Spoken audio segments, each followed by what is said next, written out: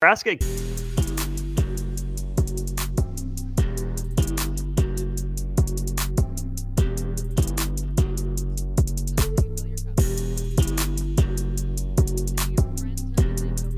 Jake Buckman with you here on 93.7 The Ticket, along with Austin Owerman, as we are here and ready for another Hoops postgame breakdown. Unfortunately, it's not going to be a fun one for Nebraska fans. Looked like it could be a good one through the first half, as Nebraska had a pretty good lead going throughout a big majority of the night and end up losing this one. There's a lot to break down. Of course, it's only the first conference game for Nebraska, but they failed to start 1-0 for in-conference play once again, this time to the worst team in the league last year, who went 2-19 in Minnesota and who were without their leading scorer for a majority of this game. So lots to break down here. Austin, we'll go ahead and welcome you in and kind of get your initial thoughts on what is a very disappointing night in Husker men's hoops.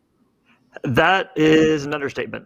Bach, super understatement. This is a game that wasn't supposed to happen to this team. Nebraska kind of slugged through the first 12 minutes or so. You get to the U8 timeout in the first half, and Nebraska goes on a big run. Feels like Nebraska's in control, getting basically everything they want on the offensive end, rebounding pretty well on the defensive end. And then it all falls apart at halftime. I mean, you can see the cracks starting to show at the end of the first half with Minnesota getting that last bucket the way they did, but no energy for Nebraska out of the break. And to me, the story of the game is Dawson Garcia's ankle injury, not being able to play. And I think that benefited Minnesota. When he was in there, you could tell they were looking for him as a stretch big, trying to get him the ball early on. And Rink Mast and Josiah Allick, I think, are good matchups for Nebraska on Dawson Garcia. When he went out, Minnesota had to rely on its guards to, get downhill. But then Ola Joseph took over and Pharrell Payne took over. Those are guys that have given Nebraska problems in the past because they are insanely athletic. They can jump out of the gym and they're chiseled, right? Like PJ Flex probably asked 4 or 5 times if they can play tight end or defensive end. Those are legit athletes, and Nebraska couldn't contain them on offense. Breakdowns in ball coverage, not tagging the roller in that 2-man action sort of pick and roll. But really, Bach, the story of the last 12 minutes of this game for Nebraska came down to those two guys remembering they were the best athletes on the court and showing it. Nebraska had no answer for the size and the physical play, coupled with the effort that Minnesota showed. They got on that run, and Nebraska wasn't able to stem it, which goes back to what I've been saying. Nebraska getting up by 15, 17 points at the end of the first half, a veteran team like this should be able to essentially play the second half on cruise control. Somehow Nebraska wasn't able to, so they needed that emotional spark. Credit Minnesota for doing a good job on Keisei Tominaga all night, making his life difficult. Nebraska's got to find ways to get him involved. Bryce Williams only had 1 point in the second half. I wouldn't say he's an emotional leader, but you still see Nebraska searching for that size on the interior and then that spark emotionally when other teams do go on runs. Either Nebraska has to be better on defense and not allow runs like that to happen, or if they're going to, have those emotional swings in games, they have to find ways to go on runs of their own, like they did over the last, 8 minutes of the first half, like they did to Oregon State, but they just haven't been able to find that spark these last couple games. Yeah, it's interesting how you kind of look at that, and especially the Garcia injury actually playing into Minnesota's hands. It certainly took them a while to kind of make that adjustment, as you said, and so I think part of this too, and certainly will be a conversation after this loss. It's just bound to come back up. Is if you have too many more of these, then you kind of start to wonder about the future of the program. Do you believe Fred Hoiberg got out coached tonight? I think that's one way to look at it, and I think you can look at it a couple different ways, right? Minnesota found something at halftime. Nebraska didn't, right? Nebraska wasn't able to run a play or find something that worked in the second half, and absolutely some of that falls back on Fred Hoiberg. I would say the other way that it could potentially reflect on the head coach is in the scheduling, right? Maybe we overrated Nebraska. I think the Duquesne win was a good win that will hold up. That's a really solid team. But Nebraska got away with playing a subpar first half. The reason I don't fully put this one on Fred Hoiberg or the scheduling or rotations or anything is because Nebraska was just carelessly sloppy with the ball. They average fewer than 10 turnovers per game coming in. Tonight, Bach, they have 18. Now, Minnesota tried to give quite a few of those back. I mean, Minnesota had 16 turnovers, so definitely not a clean game. But Nebraska gave up 24 points off of their 18 turnovers. Lots of Minnesota's turnovers, and I think the broadcast noted this, were dead ball turnovers, where they had a chance to set their defense and force Nebraska to run action. Whereas, especially in that run that Minnesota made to not just get back in the game, but take the lead and push it to 8 to 10 points, live ball turnovers with that alley-oop forcing that timeout from Fred Hoiberg on just a careless play, right? And again, those careless turnovers, those lack of focus turnovers, even for just a split second, Minnesota was opportunistic, and a team that's played as much basketball as Nebraska has collectively, if not together, shouldn't be prone to lapses to the tune of 18 careless turnovers.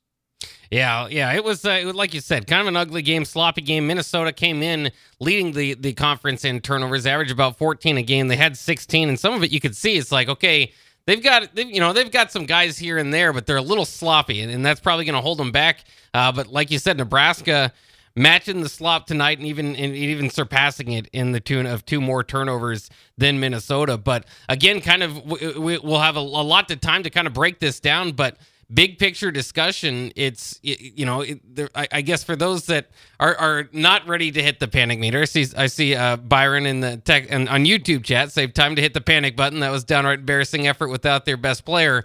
Is again just the context in all of this is that Minnesota was 2-19 last year in the Big Ten. They did beat you. They finished Nebraska's season in Big Ten play last year, but that was with Dawson Garcia getting 18 and 13, and he's by far their best player. He goes out early in this game. You have a 14-point lead at half, and then just a collapse and a disaster from there. And it was a half that it kind of reminds me of the Michigan State game last year, where it's like the first half was like, man, this might be the best half we've seen this team play all year. Nebraska, there was ways to look at that first half. I was thinking of all the storylines we're going to talk about, which is Nebraska shot 2 of 22 against Creighton from 3. The first half, they don't focus on that. They only took 6 3-point attempts in the first half, made 3 of them, but a lot of it was getting points inside. The first 10 points came inside, so it's like, okay, maybe they're learning how to play without a 3-point shot falling for them. The cutting, the bench scoring from C.J. Wilcher, the fact that Tominaga hadn't scored and they were still up 14 points. It was like, okay, maybe that's not great in Tominaga's case, but for Nebraska's case, it's showing them grow as a team.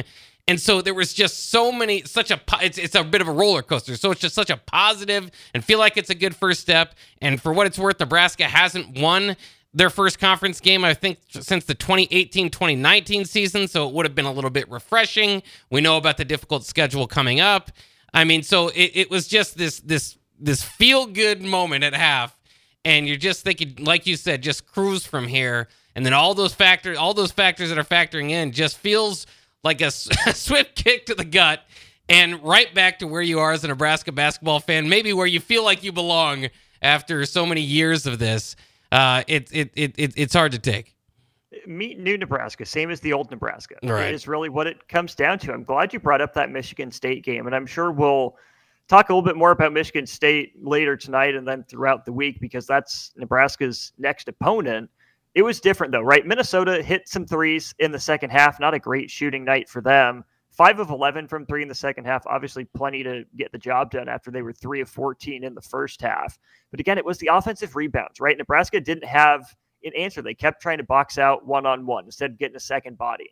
Minnesota wasn't crashing all 5 guys and saying, we're going to throw everything at the offensive glass. If you beat us in transition, beat us in transition. It was 1 or 2 guys, right? Nebraska standing around with less energy, not getting a body, not pursuing the basketball the same way that Minnesota was. And that led to some of those second chance points for Minnesota, those second opportunities in just some ridiculous circumstances, right? Payne had a couple really nice finishes. Ola Joseph went beast mode a couple of times as well. That if it gets the body first, Minnesota doesn't get that feel-good boost, right? They don't have a guy going 1-on-3 with, just his pivot foot, essentially, is all that Ola Joseph used on a couple of those moves. It wasn't fancy. It was Big Ten West football on a basketball court, and Minnesota looked so much better equipped to play it tonight than Nebraska did. Yeah, it's wasn't anything as spectacular from Minnesota, but it was also just, that want factor too, and just the game of momentum. And that's why I kind of asked you about the coaching tonight, is because Ben Johnson, I would love to be a fly in the wall for what he said at halftime to get him going, or where they kind of got that boost of energy. And it just by the end of the game, Minnesota had the momentum. And then they were getting the effort plays. They were getting the big time rebounds when you need them. Nebraska ultimately didn't get out rebounded by too much. In fact, won the rebounding battle 32-32. Yeah, tied up. But it felt like Minnesota was getting everyone down the stretch. Then I think the other story of this game is going from, again, a feeling that Bryce Williams may be, looks like Jaylen Brown out there in the first half. And then by the second half, looks like, I suppose, finals Jaylen Brown that couldn't go left. But it wasn't that particular problem. But they figured out how to defend him. They figured out how to frustrate him. He tried to, maybe feel like it was his night and tried to go a takeover. I think he did that a bit in the first half and was able to get, it further worked in his favor, where he missed 2 shots and still ended scoring on those possessions. And so it just kind of felt like his night. And in the second half, they rattled him so much that he's grabbing people's legs when he's on the ground. Ends up getting a tech for that. It was grabbing the guards, the Minnesota guards' foot on the tech that the Minnesota player ended up getting. But ultimately fouling out, and a lot of it just kind of over-aggression, getting close, getting somewhat pretty good looks at the hoop, but just not converting him in the second half. He ended up with, I think, 17 points at halftime and 18 overall. Mm-hmm. Yeah, and he split his pair of free throws pretty early in the second half. So Bryce Williams went a good chunk of the second half without scoring. Now, granted, he was on the bench with foul trouble for some of that. But again, that's self-inflicted. I didn't think it was the cleanest game, right? I think there was one after that technical. Nebraska should have got the ball back. Clearly off of Minnesota. 2 guys were between Bryce Williams and the sideline. Mitchell clearly ripped it out of his hands, and it goes Minnesota's way. But Nebraska didn't deserve that call, right? Nebraska didn't earn that call, right? Williams kind of stuck the ball out in front of it. Like, what's the guy supposed to do? Let you have it? No. Nebraska didn't get the same looks for Bryce Williams. The energy wasn't there to get him open. He missed some of the tough ones that he had available, and he got himself in foul trouble with that grab for the fourth, burying the shoulder into the Minnesota guy's chest to try to force it for the fifth. But the one that stands out to me is near the end of the first half, or maybe the start of the second half. He jumps to contest that shot. He's played good defense on Cam Christie, but instead of just going straight up, he tries to block the shot. You're not going to get it. Cam Christie has a high release point, pretty good athlete that knows how to, get a shot off. You can respect the effort, but sometimes it's about trying easier, right? Not trying less, but trying easier. Bryce Williams did his job, forced that one. Then Nebraska was kind of in panic mode by the time he gets his 5th foul, just searching for an answer.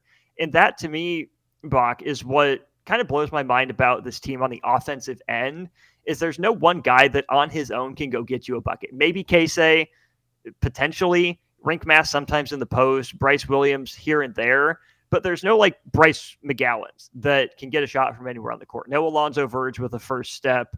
No Teddy Allen that can do things in a variety of ways, right? Nebraska needs to work as a team, and you would think that, again, a veteran team that shared the ball so well through the first 7 games would understand to rely on each other when the going gets tough. But when they do rely on each other, they do move the ball and there is good action. Someone misses a shot, typically, that would, stop the bleeding, or Nebraska just completely abandons the Fred Hoiberg style of basketball, the motion, the movement, and everything, and goes and plays one-on-one. Nebraska's not good enough to do that. Yeah, I mean, and I noticed that in the Creighton game too, where there's, guys are trying to step up and be that one that kind of stops the drought, gets Nebraska going once again. And it happened again tonight. Jamarcus Lawrence eventually kind of got into that mode. I don't think with the way he's been shooting thus far this season that's necessarily where you want to go. But he did get a step-up 3 and then a 2 there after that. He finished with 16 points, so that's one bright spot. But he had 7 turnovers, right? He did. It's good to see him get going scoring the ball. I mean, 3 of 5 from 3, I think, matches the number of three-pointers he's made all year. Hit a nice little step-back jumper from the left wing at one point. But your point guard can't have 7 turnovers. Right. Bryce Williams had 4 as well. I mean, of your 18 turnovers, 11 of them come from your lead ball handlers. That's unacceptable, regardless of the level of play. I don't care if you just picked up a basketball in 2nd grade. You can't have 11 turnovers from your two primary ball handlers against a Minnesota team that wasn't pressing, wasn't doing anything special. They just took advantage of carelessness. Yeah, and those two players, like you said, led the team in turnovers, also led the team in points. So at some point in time, it was kind of like a try-hard type of thing. But yeah, too many turnovers from Nebraska tonight. Lots to kind of break down here with Tominaga not scoring. We'll get into that.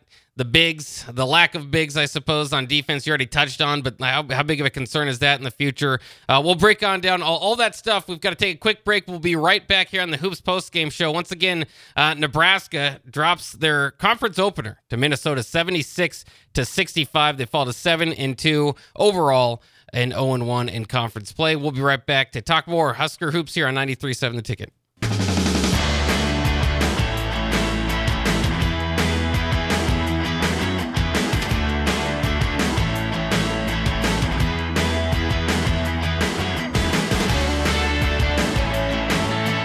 Back here with you on the Hoops post-game show. Nebraska dropping their conference opener to Minnesota 76-65. This with Minnesota being without their leading scorer, Darson Garcia, for the majority of the game, who ended up with 0 points because he rolled over his foot early in that game.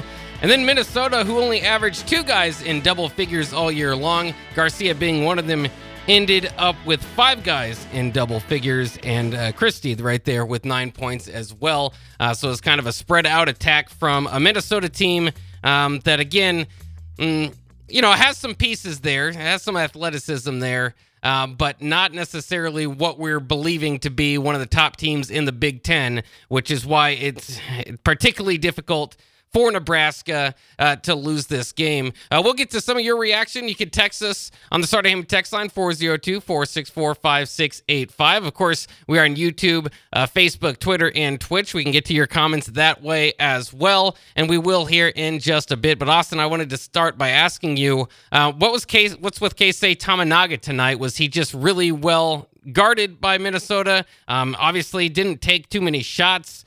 Kind of started putting some up there toward the end, but held to just 4 points, all from the free throw line, 0 of 5 from the floor.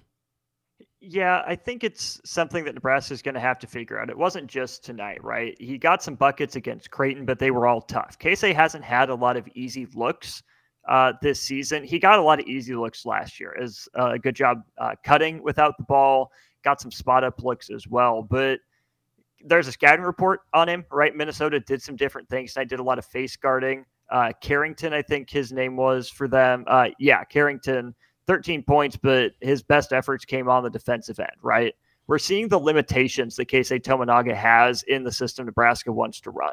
I don't want to say he was a flash in the pan last year necessarily, or just like a one-hit wonder, end of the season wonder kind of thing. I think he's more talented than that.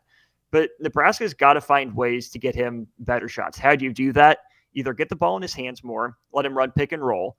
That's what Strick has said Nebraska can do, that he has some of that off-the-bounce juice. He can create separation for the jumper, start the pick and roll a little higher on the court too, so he can dribble into a three-pointer instead of running it so tight where it's a long two, or there's length in their size around a smaller guard.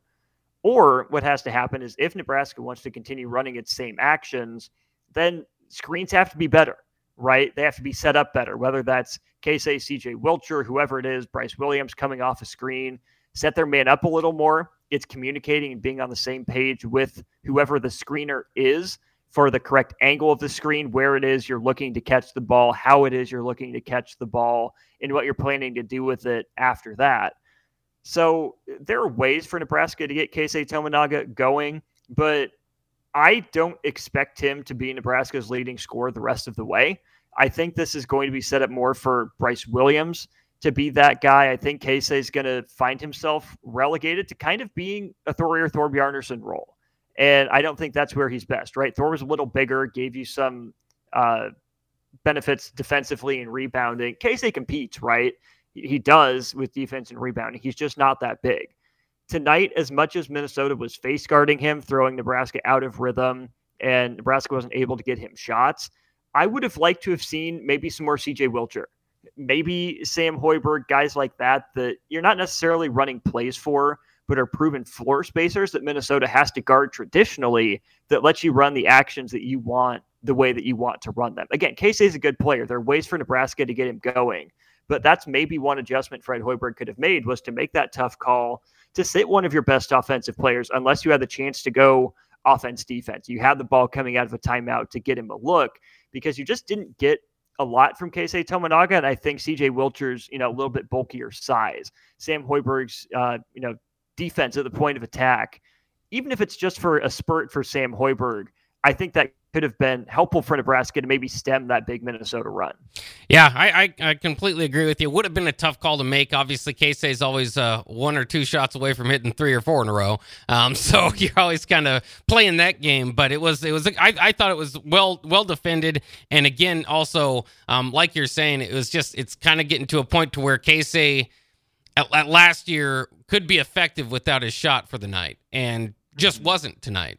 And this was all season, really. Right. He's not shooting the same way. It's been difficult for Nebraska to get him any shots. And I think that that's a function of him being a little higher on the scouting report. Last year, you started with Griesel and Walker, even with Tominaga really coming on strong. But he was option 3 on the scouting report. And, he's still shooting 38% from 3 this year. It just doesn't feel like it, right? It doesn't feel like it has the same impact, especially this last handful of games, right? Casey was really that emotional heart and soul of that team.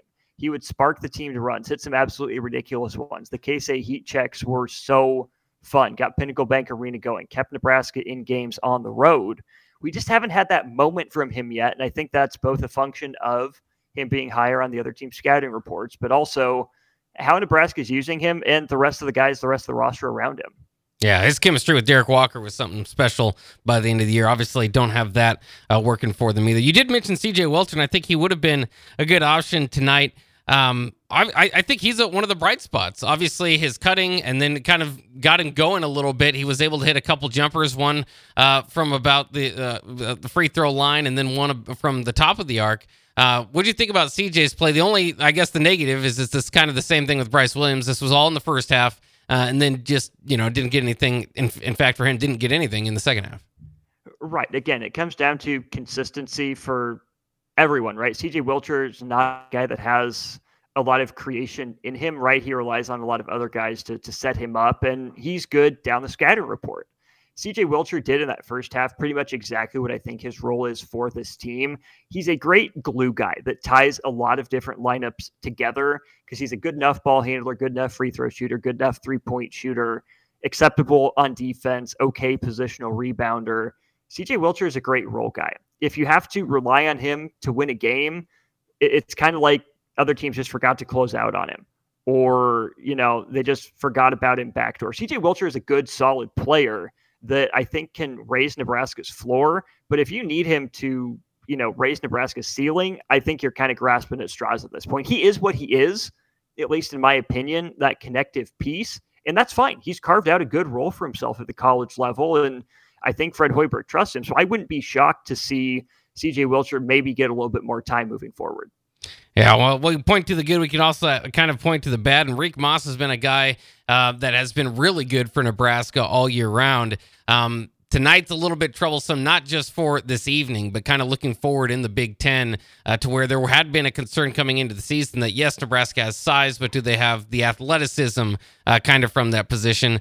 Alec, I similar to Wilcher in a different way to me, kind of is what he is. You're going to get that kind of big energy that he brings to the table, but sometimes not always contained. And so that's that piece. And he had a fine night, I suppose, for himself, 3 points and 3 rebounds. He's had better and didn't play particularly well against some of those bigs, but especially for Rienk Mast today, just 4 points, 5 rebounds, 3 assists.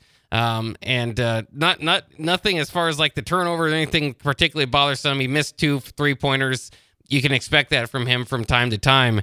But in a game that was ultimately Nebraska started to lose it with some of the rebounds down the stretch and some of the big men play down low, and in Minnesota hit their threes in the second half. So it's not all on Rienk Mast. I'm just highlighting this was not pretty if you're looking forward to the Big Ten bigs, the land of giants, kind of the first test of that for Rienk Mast.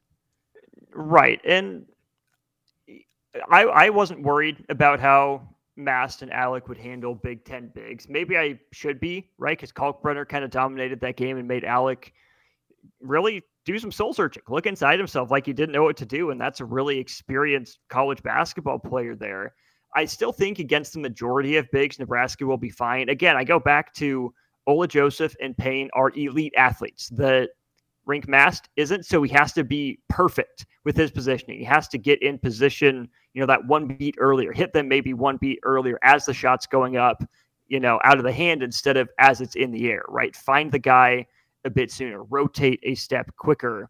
I still think there's value in Rink Mast. He's got to get those looks where his feet are set. And I also think we underrated to some degree just how good a finisher Derek Walker was. He had some wild misses at times last year when Nebraska was relying on him down the stretch. But I think back to what he did to Kalkbrenner and Edey, even Julian Reese of Maryland, Derek Walker was crafty around the rim. He found different angles, and maybe he was even tougher than I gave him credit for. He was always not always, right? He got out of control sometimes, like every player does. But for the most part, Derek Walker in attack mode went in with a plan. I think Mast has a deeper kind of bag than Walker does, but I think Walker had more angles. He was better at finishing through contact. We haven't seen more than, 3 or 4 and ones from Nebraska big men this year with similar opportunities to what Derek Walker got last year. I don't know if that's Walker's, bag of tricks was better natural touch or what it is, but Rink Mast and Josiah Alec, not only do they have to rebound better on the defensive end, they have to finish at the rim on offense. It's not all Nebraska's guards as a lack of finishing at the rim. If these big men convert some more of these opportunities, that's an extra 6-8 points per game for Nebraska, whether it is on the layup itself or bonus points at the free throw line. And it's worth mentioning, too, Juwan Gary tonight, 11 points, 4 rebounds, 2 assists, 2 steals, 5 of 7 from the field. So he had another good night. Not much to complain about there. I thought he played pretty well. His defense at time, not quite up to par with, I think, to what he's probably built and deserves as a reputation. So I guess you would maybe kind of question that a little bit. It's up in his head, I think, because Juwan Gary, when he's engaged, when he's focused on what his assignment is, can be Nebraska's best on-ball defender. He can lock a guy down if he's engaged. But it happened against Creighton. It happened tonight. He either got caught ball watching a couple times or just fell asleep, not sticking with his man or sticking with his man too much instead of being in help position. Nebraska needs Juwan Gary to walk that fine line of, aggression and recklessness, because he brings that different sort of mentality that I don't think a lot of guys have, especially in rebounding and on defense. But he's got to play like that all the time. It can't come and go, and it especially can't go when Nebraska's in the middle of, giving up a 15-point halftime lead. That's where Nebraska needed that Juwan Gary hustle and energy. They needed him in the game to just change up the tempo. He has it in him, but we've got to see it for a full minute's allotment out of him. Yeah, it's in just kind of reading through the comments section over here. Brandon Smith pointing out, how did we give up 52 points in the second half? I mean, obviously, you could do the simple math there. That'd be on pace for 100 plus in the game. 18 turnovers total for Nebraska. But that's how bad that second half got away from them. Obviously, they were up 14. They ended up getting doubled up. 52-26 in the second half. Boy, is that going to be tough. Tough meeting, tough drive home, and probably a little some tough words being shared on radio stations like this across Nebraska in the next day to come. Obviously, Nebraska, has Michigan State coming up, Kansas State coming up. This was supposed to be, of the 4-game stretch, the most gettable. It was on the road, but I don't think you could favor Nebraska at this point. I guess what is, at this point in the season, it's very interesting because tonight was kind of your make or break. How do you respond to Creighton? And again, it went from first half, this is great, to how did that just happen? What was that second half of basketball that we watched? As you see this team where they are now, obviously the 7-0 started seeing people put them in the top 36. You started seeing NCAA tournament seeding with Nebraska next to their name. I thought that was a little bit too in front. Now it looks very much like it was. Where do you see this team? Because I'll just say it this way. And again, I don't want to start the Hoiberg talk because it's way too early for that in conference season. But just the straight facts of it is you probably can't afford 2 or 3 more of these. throughout the season. You just started with a stinker, one right away in Big Ten play. So, I mean, again, this is a team that was 500 last year. It's different makeup. They finally, in my mind, have something that's kind of sustainable that they could build on from year to year with this roster. And my Nebraska basketball worriness meter is getting up, because I know if there's 2 or 3 more of these type of nights, then there's going to have to be some discussions. I was never NCAA tournament or bust with this team, and I don't think that is. Here's the thing: we should have been in that conversation by now, but I'm willing to give Fred Hoiberg a little credit for the identity shift he made after year 3, going into last year, which was year 4, this being year 5 for him. But the worry I have, Bach, with this team, I know it's not a Duke basketball post-game show, but there are so many teams that know what they are. What can you say Nebraska does well? What can you say Nebraska has to lean on? You thought it would be, you have 2 experienced big men that will rebound, will patrol the interior, that give guys on opposing teams different looks. Maybe it's not that. You thought, okay, maybe it's the guard play for Nebraska that sets them apart. They have a lot of options. Well, Keisei Tominaga isn't getting the same shots he was last year. It's not looking as easy. Jamarcus Lawrence adapting to a new role, had his best scoring game of the night, but also his worst floor general game of the night with 7 turnovers. Sam Hoiberg shouldn't be expected to be our leading scorer and has kind of fallen out of the rotation a little bit. We haven't seen any Ramel Lloyd Jr., who was potentially expected to play a role. Then you look at the wing. Like, okay, Nebraska has 2 legit Division I wings. Bryce Williams for scoring, Juwan Gary for defense. But Nebraska doesn't, run in transition. It doesn't slow it down. It doesn't, put up 85 points per game consistently. It doesn't shoot the 3 perfectly. It doesn't finish at the rim at an elite level. And it also doesn't defend the same way last year's team did, I don't think. So Nebraska is still lacking an identity. And I think that's tough. We talk about that with football all the time. But I think for Nebraska to take that next step, it either had to, lean further into that defensive identity, and it had to start there. But I don't think this is an elite defensive team, or it had to go the other way, get better on offense, right? Avoid some of those long cold spells like you've had against Creighton, like you had against Minnesota in the first 5-8 minutes of the second half here. I just can't point to anything that Nebraska does exceptionally well or consistently better than opponents. And that's going to make it tough on a night-to-night basis if you don't know what it is this team can hang its hat on. Yeah, I'd agree with you. And it's interesting, too. I mean, you mentioned some of the playing time that we see throughout the night. Obviously, maybe that could be something down the line, or maybe if you don't have an identity, you maybe need to narrow it down. I mean, I'm just quite frankly interested in what Boogie Coleman's role is going to be, because he can do this where he has really nothing on the stat sheet. And then there's other games where he can, put together some good assists, look like a primary ball handler. I mean, he has not pushed himself to the level he was at previous colleges at Nebraska, and I think it's because it's not his role. And so I'm just kind of interested in obviously Eli Rice, a young guy, a lot of athleticism, maybe not quite contained quite yet. But I think that there is, I don't know, is there such a thing as too much depth in trying to find those roles early in the season that's maybe why they aren't finding an identity? No, I think you're onto something there. I think you would rather be too deep than not deep enough. You'd rather have, a plethora of option and, a good problem to have. Strick and I talked about this a little bit on the block. I'm sure we'll get into it tomorrow and when Strick gets back next week as well.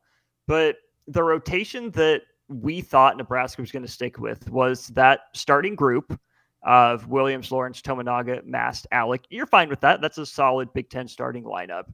Minutes for CJ Wilcher. Juwan Gary's the first guy off the bench. And then sprinkle in some Sam Hoiberg and Jaron Coleman as necessary. Maybe Blaise Keita, if he ever comes back from the injury that's plaguing him. But I was of the mind Nebraska wouldn't necessarily need Blaise Keita except in case of emergency.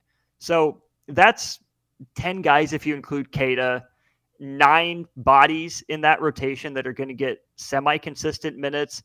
But really, if you combine the Hoiberg and Coleman minutes, you're down to an 8-man rotation, which is pretty solid. That's really where you want to be. Essentially, again, have 9 guys playing 8 guys worth of minutes. And that's okay. That's acceptable. It gives you options. It gives you ways to mix and match on any given night. But we haven't seen Nebraska do that mixing and matching necessarily against opponents. They haven't found either a weakness of the opponent to exploit or a strength of their own that they can go to time and time again. So I like an 8 to 9 man rotation because it gives you options depending on who's hot and what you need to do to counter the opponent. But at the same time, you would think Nebraska would have that role distribution, that knowledge of what the roles is kind of figured out by now, but Nebraska is still learning as it's going. And I don't think that's a transfer portal thing. I don't know if it's a coaching thing. And every team will struggle to adjust to this to some degree. But the fact that Nebraska has so many guys that can do so many things, there's not, again, a clearly defined, this is our go-to scorer. This is our go-to ball handler. This is, our big man rotation 100% for sure. The versatility I love. I'm a sucker for it. I love me some positionless basketball, like what the Warriors did with their, lineup of death back in their first couple runs. What your Boston Celtics are able to do now with a lot of wings. But there's a point where that's helpful and that's useful and it can play a role. But sometimes it's better to simplify, just have a true 1, 2, 3, 4, and 5, because then guys get out of their own heads. They're not wondering whose turn it is to make a play. He's Austin Overman. He is, you can catch him on the block with Eric Strickland tomorrow. Is Strick back tomorrow? Stricky should be remote. I still have to touch base with him, but he is planning on being remote. If not, it's the Austin and Nick show again. Yeah, well, I'm interested to hear from Strick too, because I know he gets upset during games like this. If you've ever watched a game, this second half might have had a broken monitor. I watched a game with Strick on Sunday. Watched Creighton sitting right next to him. I've never seen that side of Eric Strickland before. He can get upset. So I'm interested to hear what he has to say. Of course, I'll be with the captain tomorrow morning from 10 to 12, and we'll be back here on the Hoops post-game show after the Michigan State game, which tips off 5:30 on Sunday. That'll wrap it up for us tonight. Thanks for joining us. We will be back on 93.7 The Ticket tomorrow morning. Early break.